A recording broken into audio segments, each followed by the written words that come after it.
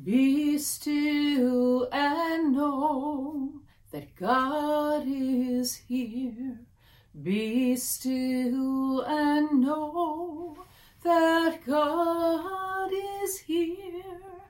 Be still and know that God is here. In the name of the Creator, Redeemer, and Sustainer. Amen. Welcome to Transfiguration Sunday. This is the apex of the liturgical season that we call Epiphany. Since the beginning of January, week after week, we have been moving towards today. We have been given hints and signs and symbols, intimations and paths leading us towards today's message. We've come across a star and a dove, jars of water turned into wine, the calling of the 12 disciples, the feeding of the 5,000. All of these stories are moments that have been leading us literally to today's mountaintop experience. And now, ostensibly, we've arrived. So where are we and what's going on? Well, as we just heard in the beautiful telling of today's gospel story, we are on a mountaintop. And we are with Jesus and some very other interesting characters. Yes, of course. But how and why is this an important moment, both in the church and maybe even more especially in our individual lives today? Because we all know, however powerful a mountaintop experience is, it's just that. It's an experience, and it doesn't last forever. So what happens after that? What happens after that for Jesus, after he comes down from the mountain? And why do we read a version of this story every year at the end of the season of Epiphany and on the Sunday just before we start the season called Lent? You see, in our 3-year cycle of scheduled readings called the lectionary, the story of Jesus' transfiguration is assigned for this particular Sunday every year from one of the different Gospels. The Sunday that ends the season we are finishing, which is also the Sunday before the next season, as I said, the beginning of Lent. So here we are again, trying to find meaning in a story that for some of us we have heard year after year after year, trying to make sense from any kind of, a story that has no empirical data and no perspective of real truth or verifiable facts.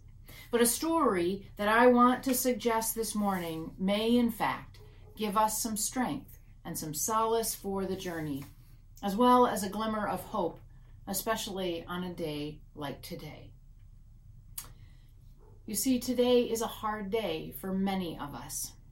On the global stage, we've entered a time of uncertainty and fear, when earlier this week Russia launched a full-scale invasion of Ukraine, unleashing airstrikes on cities and military bases, as well as sending troops and tanks from multiple directions in a move that some fear could rewrite the world's geopolitical landscape forever. As I've followed this horrific news day by day, it seems clear to me that launching unprovoked attacks on a sovereign nation without any evidence of an impending threat is clearly immoral and unethical. It's immoral regardless of who is doing it, Russia or any other nation. And I hope that we can pray for wisdom for the diplomats and the heads of state that are seeking to keep this from escalating to an all-out world war. This is a hard time, and it's difficult to stay optimistic, let alone feel anywhere near a mountaintop when we look at the events in the world.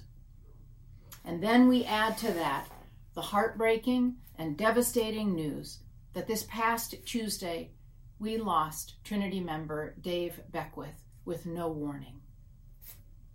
For days, many of us have tried to wrap our heads and our hearts around his death. The death of anyone who is loved is hard because love comes with a cost and leaves a hole in our hearts.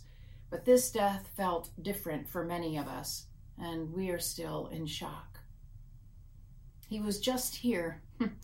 His big voice, his grand gestures, his impassioned cry for social justice, and his unwavering insistence on changing the language of any text, scripture, reading, prayer, or song that didn't reflect completely inclusive language. And now he's gone. So today is hard, to be sure. Our hearts are broken. And perhaps a sermon on the importance of Jesus' mountaintop experience is going a bit too far. I get it. So I begin with a big ask today. I want to ask that you stay with me. Stay right here for just a few moments and suspend your understandable skepticism, perhaps, about what we might discover together in this gospel lesson. To be clear, I am frightened and I am hurting as well. And I have absolutely no desire to try to fade or fix or change anything that we might be feeling. Our pain and our fear are real today, individually and collectively. And in fact, I think that it is just the opposite of trying to fade or fix. I think what we're called to do today is to bring all of it.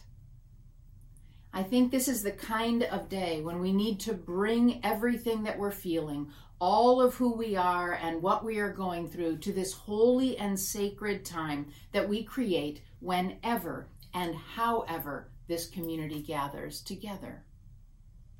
Because frankly, any spiritual path that can't hold all of this, whether it's pain, joy, or fear, seems pretty worthless, in my opinion. I pray that on a day like today, we resist the temptation to confuse or conflate or confound Jesus' message of radical love, inclusivity, and equality as something the world can easily digest and always understand. So bring it all. Bring it all right here. Don't hold back. I have to believe that we will be better for all of who we are and what we are feeling right now. So let's start with a quick recap of what we've just heard in the gospel lesson from Luke. We are near the end of Jesus' ministry, and he has taken Peter and James and John up a mountain, and while they are up there, something remarkable, or we might say unbelievable, happens to Jesus. Everything about him changes in an instant. His face, his clothes, everything about him is, well, different, along with a shining bright light that seems to take over the scene. And then things get even weirder when he is joined by Moses and Elijah. Much has been written about why the storyteller picks these two historic figures. The most popular theory is that Moses, who must have lived some 15 centuries earlier, represented the Jewish law, and Elijah, also from centuries past, represented the Jewish prophets.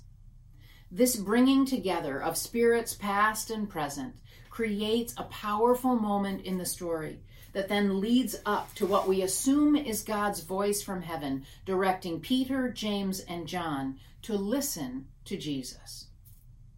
In other words, the storyteller seems to be underscoring the importance of what Jesus is going to represent in the future going forward. A paradigm shift, if you will, a new path, a new way of living and loving and following God in the world. It seems to me that Luke believes Jesus is the completion of the law and the fulfillment of the prophecy of the Hebrew Scriptures. This is it. In other words, here we are. We have arrived. This is the spiritual moment.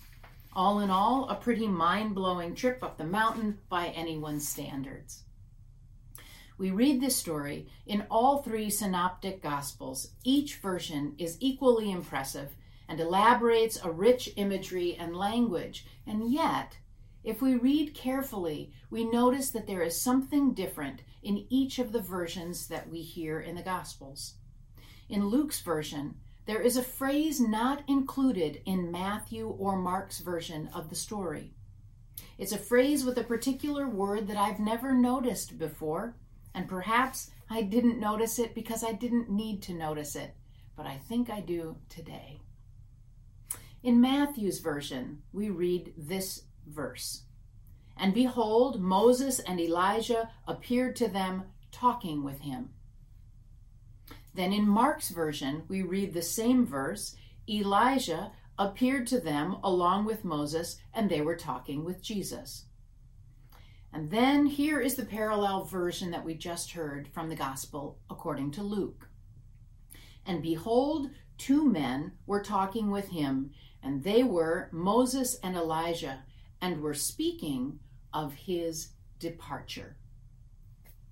Did you hear it? This morning's version is unique because the storyteller has included what Moses and Elijah were talking about. They were speaking of Jesus' departure. In Greek, the word departure is translated as exodus. I never noticed that before.